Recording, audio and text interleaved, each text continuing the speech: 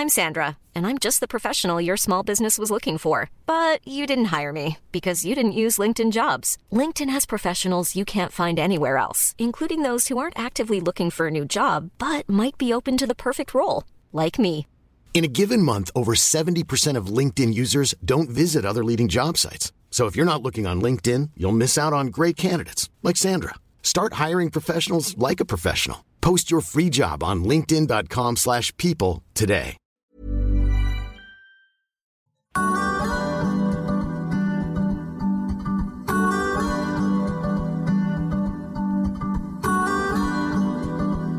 Hola, hola, hola, hola. Hello, people. Don't interrupt me, por favor. Aquí comenzamos en este lugar, Kingston, Nueva York, de este país que todo el mundo conoce como Estados Unidos, excepto la gente de Estados Unidos que lo llama America. Maybe they call them America because huge, maybe because they try to remove the people who speak Spanish in the South. Who knows? But the reality is a huge country. Here we are in Kingston, New York, but Lisa Button today is far away, 3 hours away in the same country, in Tucson, Arizona. ¿Cómo estás, Lisa? Hola, estoy muy bien. Aquí estoy, gozando de una temperatura ideal y voy a hacer una excursión en el desierto después del programa. Muy bien, todo bien. Una excursión en el desierto. Ten muchísimo cuidado, que hay animales peligrosísimos como el alacrán, que es malísimo, que el alacrán te dice que no te va a picar, y al final te pica, ¿eh? What if there's a sandstorm and you get sand in your eyes? This is Nick Leiber, by the way. Hi, Nick. How you doing? In Brooklyn, New York, right? I'm here in Brooklyn, where there are no sandstorms, but I'm worried for Lisa, so I hope she's got a handkerchief to put over her face if one blows up in the desert. Nick Leiber está enviado especial a Brooklyn para que esté atento desde la ventana mirando cuando aparecen los tribus, las lubinas que vienen por el Atlántico, para salir inmediatamente en una barca a atraparlas con una caña, ¿no? Are they coming yet? Dentro de un par de meses, yo creo menos de un par de meses, en un mes creo que empiezan a llegar las lubinas. Pero esas son lubinas que no son normales, esas lubinas tienen un sabor buenísimo. I'm also going to be on the lookout for boats. If I happen to see a boat on the Hudson River or the East River, maybe Bernardo de Galvez is piloting one of these boats up the river or down the river. But I don't see any Bernardo de Galvez out the window right now, nor do I see any. Is he a time traveler? Well, the funny thing is the Hudson River, for 80 years before it was named in the maps as the Hudson River, was called the San Antonio River. So you see maps 80 years before, the Half Moon was navigating the Hudson, trying to find a pass to the Pacific. 80 years before. And the oldest map of this area, who was done by a guy called Gomez, who almost 500 years ago was shaping with Magellan, trying to go around the world.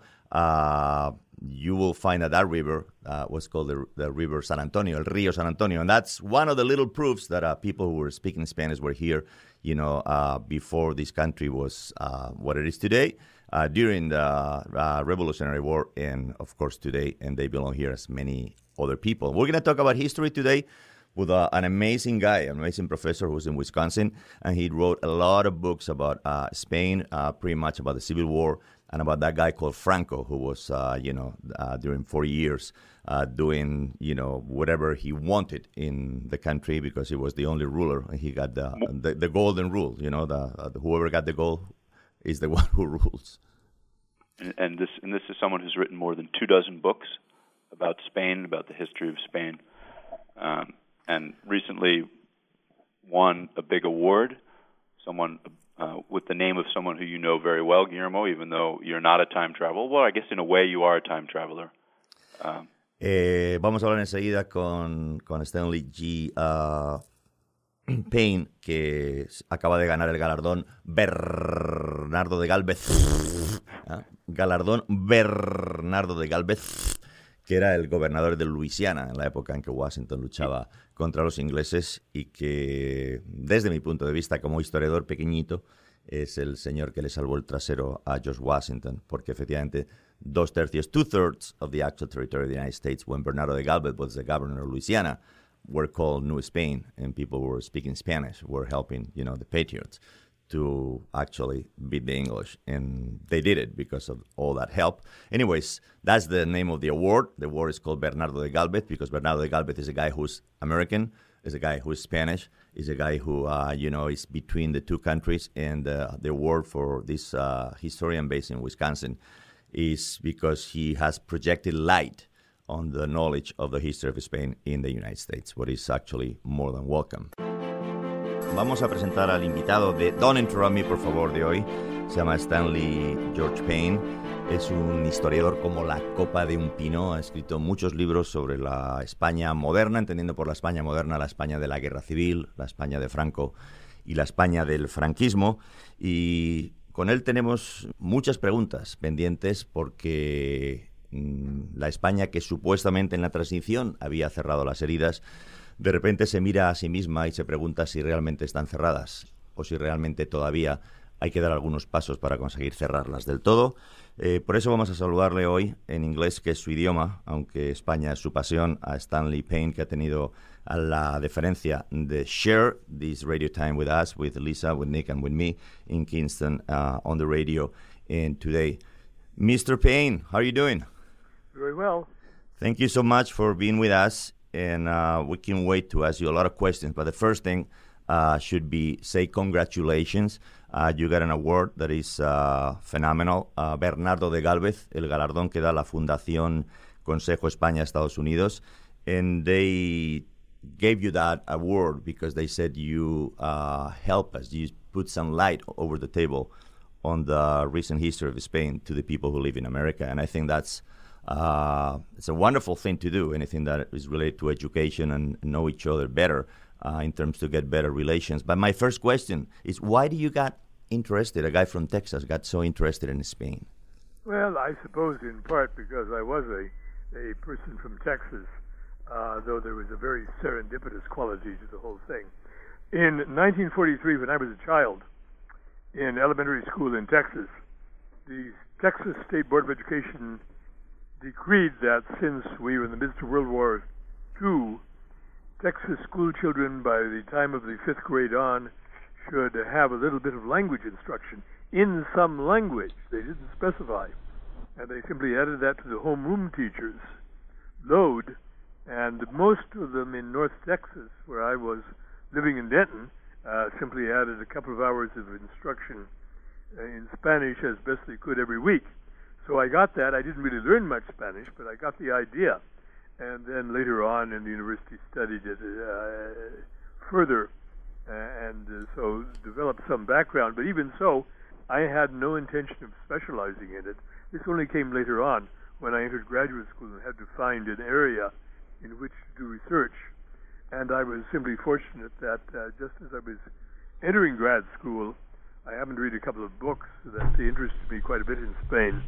The concern in classes as a university undergraduate in the United States was always more in Spanish America and Latin America than in Spain. But I read a couple of books, particularly by the British critic V.S. Pritchett, a book called The Spanish Temper, that made me think this could be quite interesting. And it turned out that was exactly the case.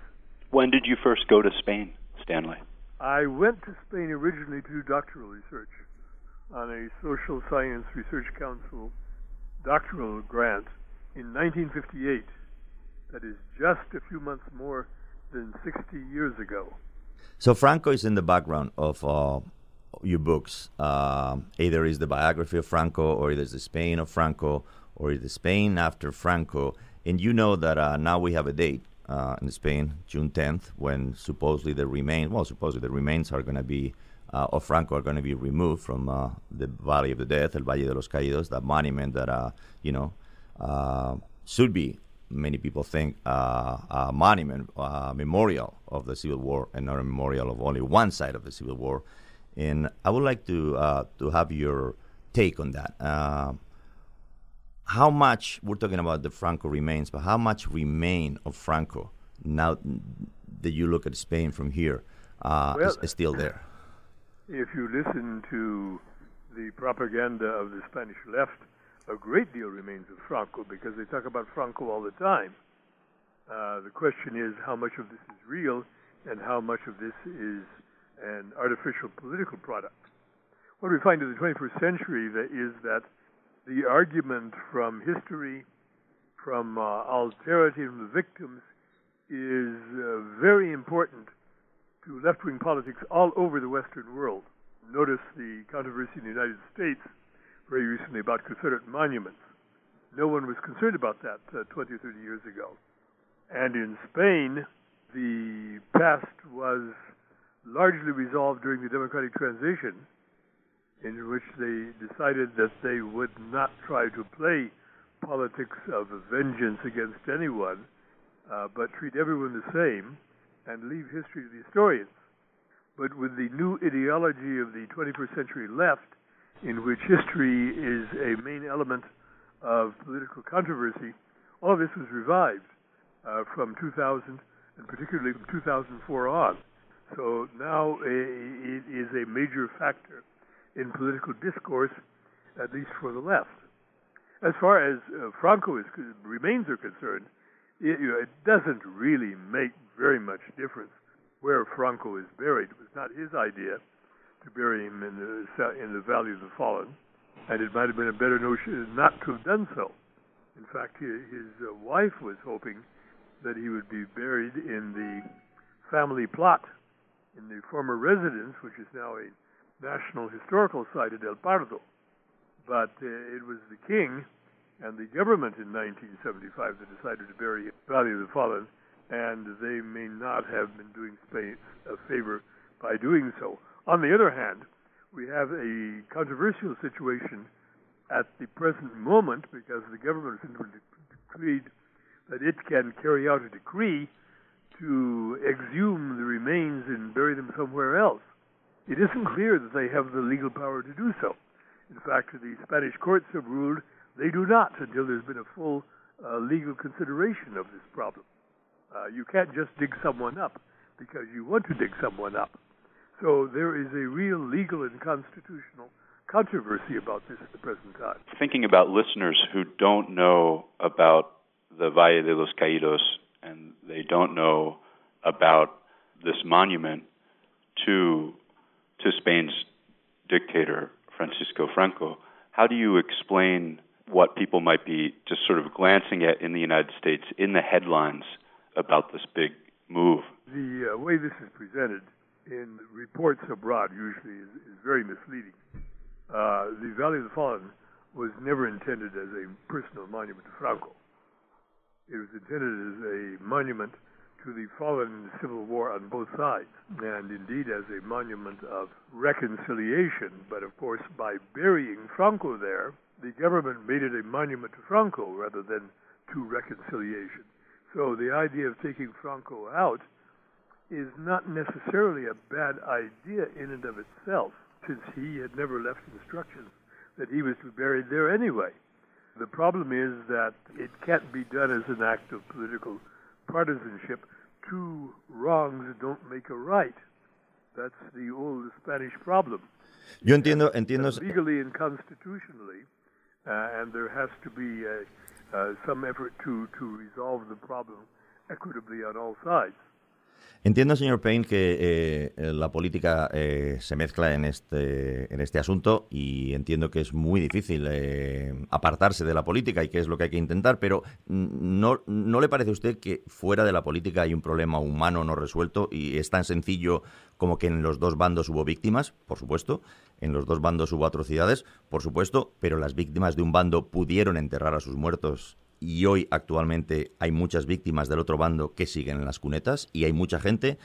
Ha habido un artículo en The New Yorker recientemente publicado en el que salen algunas de esas personas, nietas de los fallecidos entonces, de los asesinados entonces, de los muertos en la guerra, como los queramos llamar, que lo único que reclaman es, por favor, recuperar el cuerpo de su abuela, de su abuelo, para poderlo enterrar. Eso es otra cuestión. La cuestión de exhumar, desenterrar y recuperar los cadáveres de los muertos que no han sido debidamente enterrados, con todo respeto. Esto es un procedimiento totalmente digno, algo que debe hacerse. Eso es otra cuestión. Y yo creo que nadie está en contra de eso, porque lo que es procedente es importante hacerlo. Eso es otra cuestión. Y yo creo que todo el mundo está a favor de eso. Lo que no está bien es la idea de que había solamente víctimas del lado de las izquierdas. Eso no es cierto, porque los republicanos fusilaron a 55,000 personas. La mayor parte de esos sí han sido adecuadamente enterrados y respetados. No todos, pero la mayor parte. Así que hay un cierto desequilibrio en esto. Sí, ciertamente, como yo he dicho, realmente yo lo creo que es importante y es un deber nacional hacerlo. Pero hay que separar los dos lados de la cuestión. Algunos miles de personas cuyos restos están en esta situación y es importante hacerlo. Pues yo también tengo parientes en Cuba que un bis tío le trasladaron sin permiso de su familia a un cementerio para los revolucionarios y eso fue algo muy difícil para los parientes que aún quedan vivos porque no estaban de acuerdo con el gobierno de Castro. Entonces, yo creo que en España no es el único sitio donde esto sucede, que los restos humanos se usan para, no sé, como un simbolismo político, ¿verdad? Oh, sí, claro, eso ha pasado en varios países. En Europa fue una cuestión de las guerras civiles revolucionarias que tuvieron lugar en varios países durante la primera mitad del siglo XX y con muchas ejecuciones. Y lo que ha pasado es que realmente no han tratado de respetar o recuperar los cadáveres en muchos casos en Rusia. Han tratado de hacerlo algo más en Grecia. Probablemente el único país en que todo ha sido hecho de un modo debido, con todo respeto, es Finlandia, después de la breve guerra civil finlandesa en el año 1918. Pero no, eso pasa en todas partes y realmente es un procedimiento muy, muy falso de meramente tratar de apropiarse de estos restos y colocar esto donde se quiera. Tiene que ser hecho con todo respeto y según las leyes. Y lo que pasa es que con la exhumación de Franco, realmente están violando la ley y todo esto tiene que ver con respeto y según las normas de la legislación y la Constitución. Pero es un problema en muchas partes, no es un caso únicamente español, sino ocurre en varios países.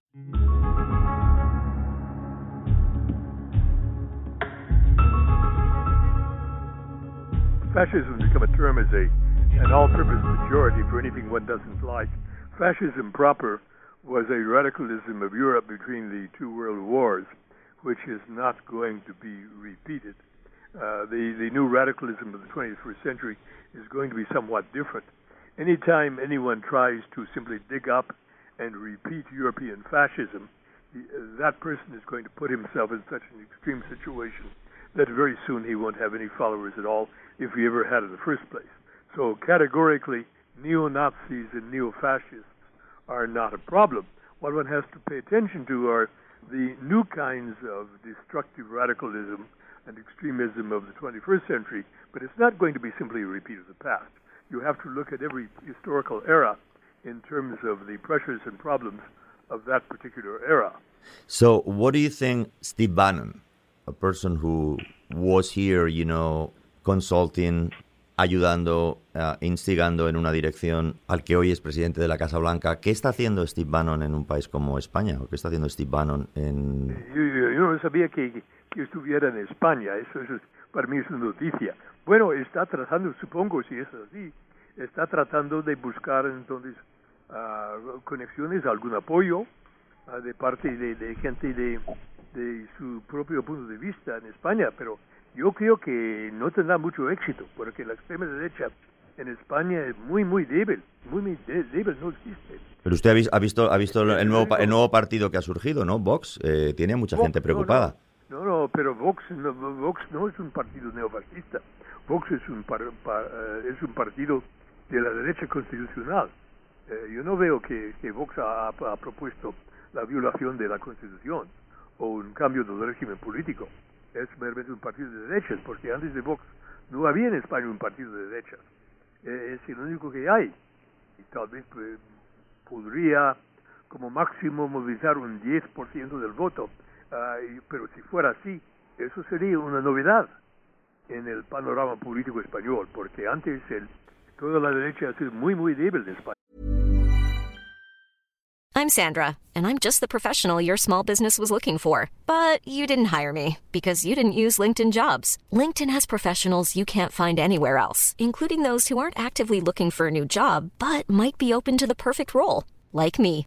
In a given month, over 70% of LinkedIn users don't visit other leading job sites. So if you're not looking on LinkedIn, you'll miss out on great candidates like Sandra. Start hiring professionals like a professional. Post your free job on linkedin.com/people today. How do you see that transition? You said that the king of Spain is the one who decided that Franco should be buried in the Valley of the Fallen. How do you think the transition has been? I mean, really, how much of the Franco Spain is still there? But because that's a question that is now in the country. It's like maybe we didn't change as much as we were told. Maybe there wasn't such a big transition here. I mean, how do you see that? Well, as I said, the doctrine and tactic now, the leftists try to invoke history as a kind of political weapon to change present circumstances, because the usual arguments and doctrines of the 20th century left have fallen by the wayside and can't be very easily revived. There has developed a new tendency from about the beginning of this century to criticize the democratic transition of 1976. Any political process has its flaws, and there are aspects about it that can be criticized or improved upon. But the democratic transition of 1976 in Spain was hailed around the world as a remarkable kind of civic achievement, because it was the first time, literally, in the history of the world that a long-standing authoritarian regime was transformed from the inside out without direct political violence, a major insurrection or a big war or something of that nature. This was a unique political achievement, and it also achieved the first stable and constitutional democracy that worked and endured in the entire history of Spain. Now, you can't tell me this was not a major achievement. There's been criticism of this now, saying that basically the argument is the left did not take over. Why on earth should the left take over? The idea of a democracy is to provide democratic elections for all the political forces that respect the Constitution and the democracy. It is correct that there was no leftist government for 6 or 7 years, and then the Socialist Party, which has got to be considered a leftist party, under Felipe González, won an absolute majority and ran the government for the next 13 years. So if there's a quarrel, it would seem to be the quarrel is with the Spanish Socialist Party and the government of Felipe González, because it was in power for a very long time and consolidated and developed the transition. They should be very clear what it is they want to criticize then concerning the politics and policy of the González government and its very long socialist administration, and not pretend that the democratization was not a democratization. This is a very false and destructive kind of charge, in which the Spanish left returns to its vomit in the 21st century in the way that it did during the 1930s. You brought up socialism, talking about the Socialist Party in Spain. You know, for a lot of Americans, they don't really know what that term has a really deep association with communism. But we have candidates coming up. Bernie Sanders is one, some very popular candidates who are now saying, they are socialist. And I was wondering if you could talk a little bit about the different flavors of socialism in different countries. Okay, let's break this down. First, let me talk about socialism in Spain that I referred to, and then we'll talk about this new kind of language which has emerged in the last few years in the United States. In Spain, after the death of Franco, the Spanish Socialist Party, which was a classic late 19th century socialist party, Marxist, coming out of the old Second International, still invoked Marxism as the basis of its doctrine, and found that it simply could not mobilize a majority of public opinion at that time. And so Felipe González, the new leader, who was a young politician, made a major about-face and really transformed the Spanish Socialist Party into a social democratic party, much more like North European social democratic party politics, not hardline socialism. And this transformation was very successful and enabled the Spanish socialists to win a majority and to govern the country for the next 13 years and to consolidate the new democratic political system. Now, when you have people like Bernie Sanders and others in the Democratic Party talk about socialism, this can be very confusing to people. Basically, I think, I can't be sure because they use language often themselves so poorly, they're really talking about a kind of left-wing social democracy, which means much more government control of the economic system.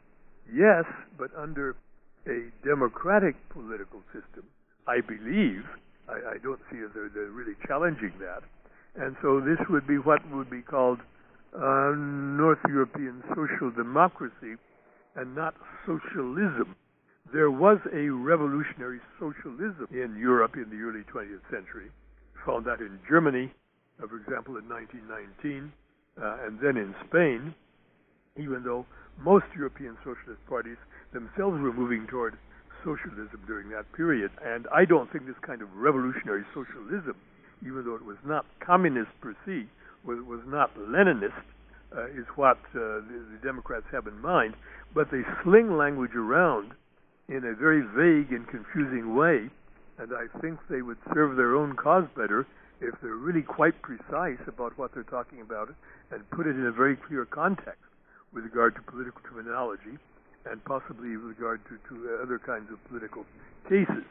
What one does find, though, in the United States is that Americans tend to proceed in a kind of terminological, conceptual, and sometimes even political vacuum in which they ignore other parts of the world and other kinds of political experiences, and therefore you get a kind of American terminology that really doesn't have any comparison with the way things are done or talked about in other countries, even with terms of colors.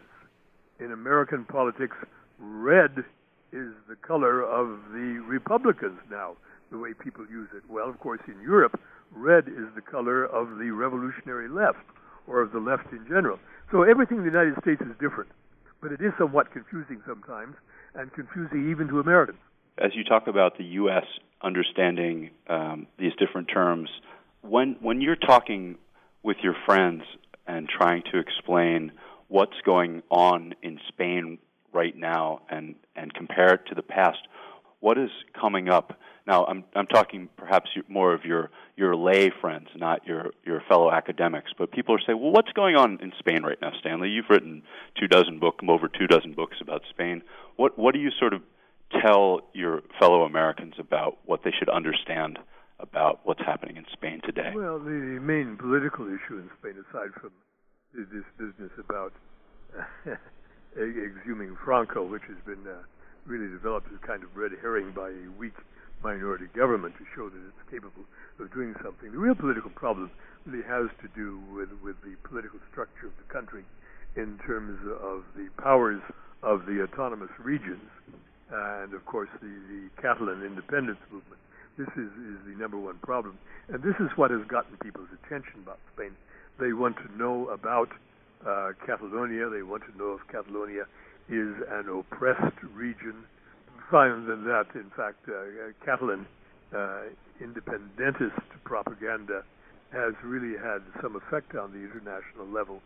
In fact, the Spanish system is the freest, most autonomous system of any country in Europe,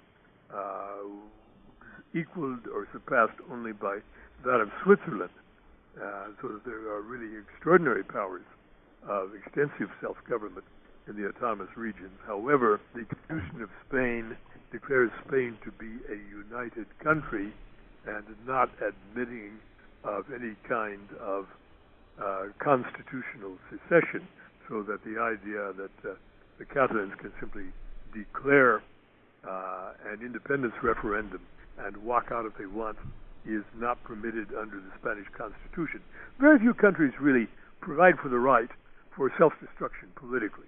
So this is not a uniqueness of Spain, but this is the thing I think that has caused the most confusion. The Catalan nationalist propaganda said that they're suffering under renewed Francoism. No, Spain has the freest, most autonomous political structure we found just about anywhere, with very few comparisons. And this has created a lot of confusion. España es Europa, ¿no? Yo crecí en una España que era en blanco y negro y estamos en una España a todo color, con sus problemas, pero a todo color en comparación con los años 60. Y una España que es parte de Europa, de una Europa que ahora mismo mira hacia las islas británicas diciendo que eso está pasando, chicos. ¿Cómo ve usted ese mapa llamado Unión Europea? Bueno, en España la actitud es totalmente positiva. En España probablemente hay menos resistencia en contra de lo que algunos llaman las imposiciones de la Unión Europea en cualquier otro país europeo grande. Realmente todo el mundo está a favor. Y hay que entender que, por ejemplo, durante los primeros casi 20 años de la participación de España en la Unión Europea, realmente esto ha beneficiado mucho a España. Porque recibía los fondos de counterpart de la Unión Europea que ayudaron mucho con el desarrollo de la infraestructura en España y varias cosas. En cambio, la introducción del euro, del dinero unificado en Europa, a largo plazo no ha beneficiado a España. Yo siempre tenía la pregunta de que, bueno, eso está bien, tener un dinero único, moneda única, pero luego, en mi experiencia de bastantes años en España, cada vez que ha surgido algunas dificultades económicas, entonces el modo de salir de eso y resolver los problemas ha sido la desvalorización. Entonces, y hacer más barato el dinero, y entonces fomentar la exportación y la recuperación de la economía, y el país ha perdido la autonomía en esto. Y eso es lo que ha pasado, que ha sido muy difícil para España entonces con esta recesión de los últimos años, porque ha tenido que doblegarse a los dictados del Banco Europeo y está en una situación muy rígida, en que realmente no puede hacer cambios. Un banco europeo que al final es un banco alemán, ¿no? O un banco francés. Sí, casi más un banco alemán. Y por eso yo creo que actualmente hay una cierta tensión. Sin embargo, la verdad es que los españoles no lo ven exactamente en estos términos, es decir, que saben que están sufriendo, pero sin embargo la actitud general de parte de todos los actores políticos es muy positiva con la Unión Europea. Y hay menos crítica probablemente en España que en otros países. España no es Italia, no es Grecia. Ha sido con más respeto, todavía más a favor de la Unión Europea. No hay país más europeísta actualmente que España. Ninguno. Qué curioso, quizás porque nos hemos integrado a Europa con más ganas que nadie, ¿no? Sí, bueno, en la última ronda de Portugal y Grecia, año 85, pero es que como consecuencia del pasado de España, un cierto aislamiento, nunca completo, un semi-aislamiento bajo Franco. Entonces había un interés enorme en integrarse en la Unión Europea. Entonces, y como digo, durante los primeros años, los beneficios para España eran muy grandes. Y por eso, y también porque el nacionalismo español, en cuanto a un nacionalismo de España, no es un factor muy fuerte en la vida política española, y por eso no hay la clase de tensión que existe en Gran Bretaña, pero que también existe en otros países, hasta un país un acceso más reciente como Polonia o Hungría. No existe este nacionalismo de pan español, digamos, en el país. Entonces, las tensiones, las críticas, realmente son menores en España, mucho menos graves en España que, por ejemplo, en Italia.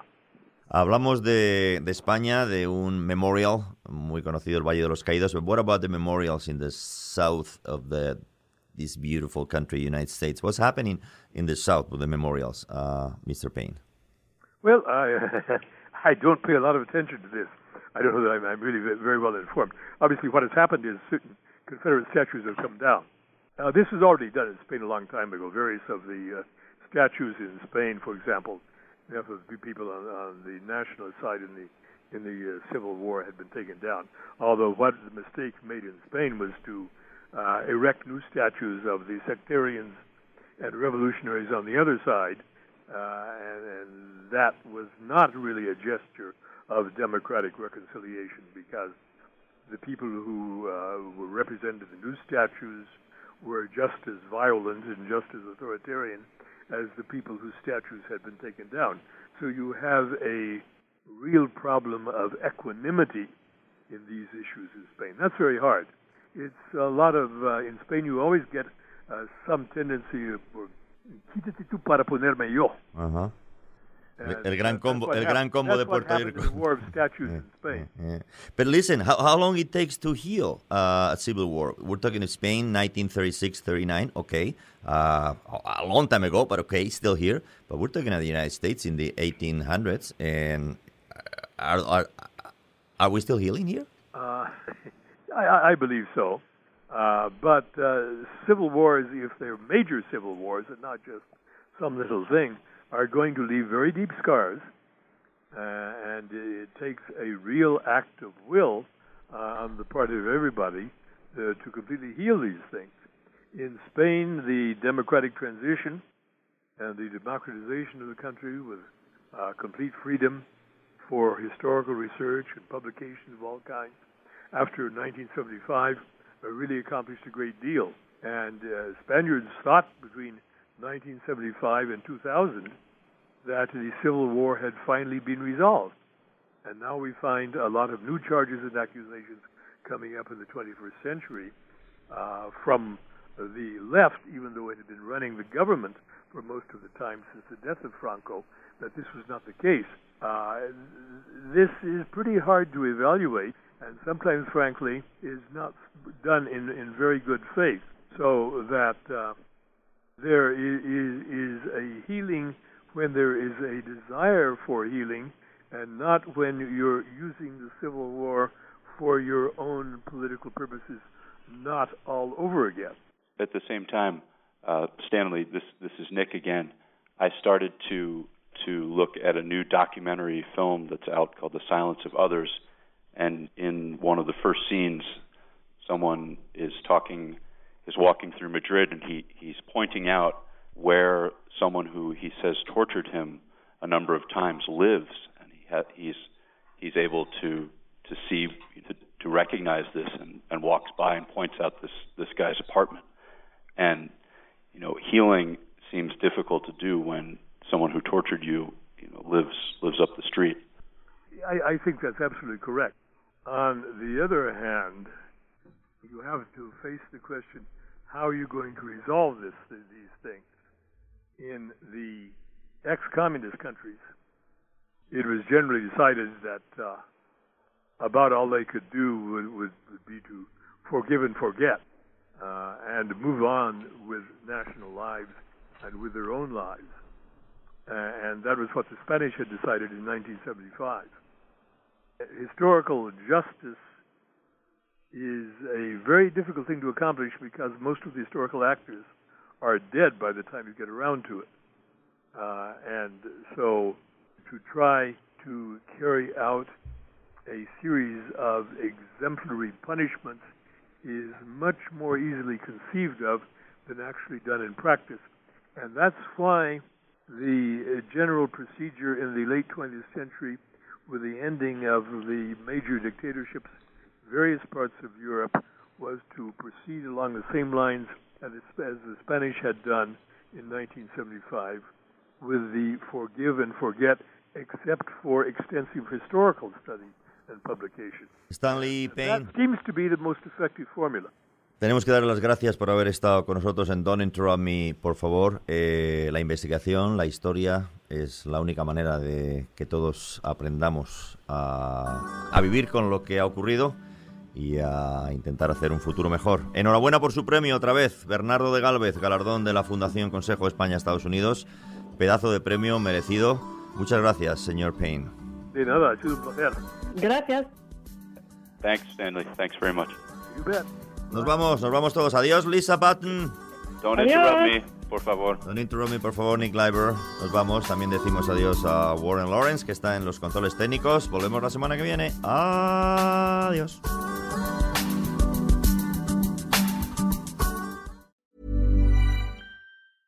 A lot can happen in the next 3 years. Like a chatbot may be your new best friend. But what won't change? Needing health insurance. United Healthcare Tri-Term Medical Plans are available for these changing times. Underwritten by Golden Rule Insurance Company, they offer budget-friendly, flexible coverage for people who are in between jobs or missed open enrollment. The plans last nearly 3 years in some states, with access to a nationwide network of doctors and hospitals. So for whatever tomorrow brings, United Healthcare Tri-Term Medical Plans may be for you. Learn more at uh1.com.